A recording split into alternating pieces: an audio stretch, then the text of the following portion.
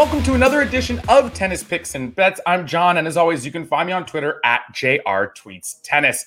We finish up the round of 16 on Monday from Roland Garros as the business end of the tournament looms. And before we get to those picks for you, make sure to like this video, subscribe to the Mayo Media Network YouTube channel, then head on over to your favorite podcast provider and rate, review, and subscribe to Daily Fantasy Sports Picks and Bets The Mix. We'll start on the men's side where we have one play for Monday. Not the greatest selection with Roger Federer withdrawing from the tournament today. Big news. And then, of course, Novak Djokovic and Rafael Nadal, always heavily juiced prices. Tough to really find angles with value in those matches. So we're going to go with the Diego Schwartzman and Jan-Lennard Struff match. We're like the over 37 games mark at minus 104. This is a match that to me screams a long, close affair. You have Diego Schwartzman, an elite returner who's finally found his form this clay season here at Roland Garros with 3 decisive victories, going up against Jan-Lennard Struff, who's kind of the opposite kind of player, uses that big serve. He's defended well, though, this week as well.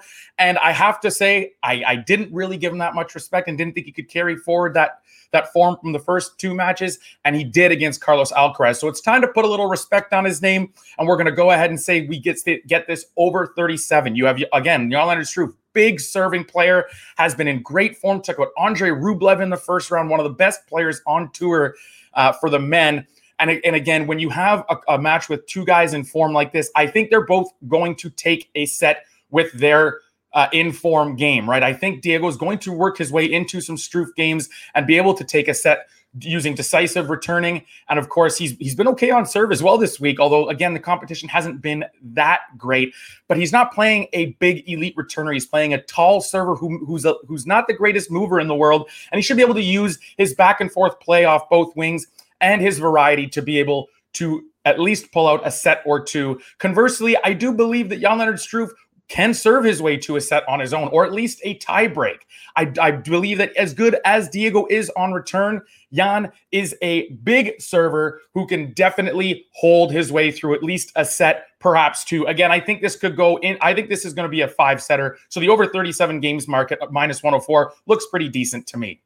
The other 2 matches, we'll head over to the women's side. We'll begin with Barbara Krejcikova, minus 3 games against Sloane Stephens at minus 115. Let me preface this by saying it is great to see Sloane Stephens returning to the clay and playing well again. When she is on like she has been this year, her game is so fun to watch. She can move well. She can defend well. And when the time calls for it, when a short ball is sitting in the center of the court, she can really put it away and generate her own pace. The problem here, that inconsistency is still in her game, right? And she's one of the more inconsistent players on tour. That seems like a death spell against someone like Barbara Krejcikova, who moves extremely well, who's always been comfortable on the clay, and who is very, very consistent. For her to beat Alina Svitolina last round in the decisive way she did not see that coming, and I'm super impressed. So I'm going to go ahead and lay 3 games here with Krejcikova based on the fact that she's been super consistent. And then, of course, her form can't be understated. She picked up a title, I believe the first of her career last week, or a week and a half ago now,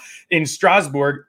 And now, of course, she's really ripping through Roland Garros in very impressive fashion.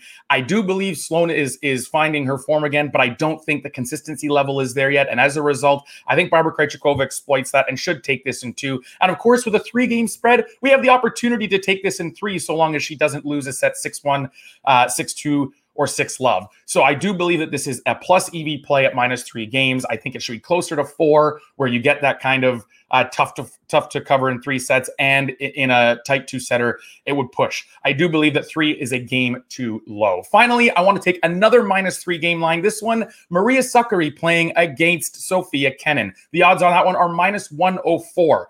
Maria Sakkari has really impressed me this year. The development of her serve to become a not just weapon, but an elite weapon, and her ground strokes, the consistency, the ability to defend, the movement. She's probably the fittest player on tour.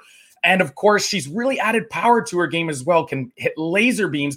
And I think that's going to allow her to have the advantage over Sofia Kenin, who can also play off both wings and is more of a defender, but she doesn't possess that ability to hit through the surface and her opponent like Sakkari does. I don't think Sakkari loses much on the defensive side of the game to Kenin, but I think she's got a huge advantage in terms of the power play and the aggressive play.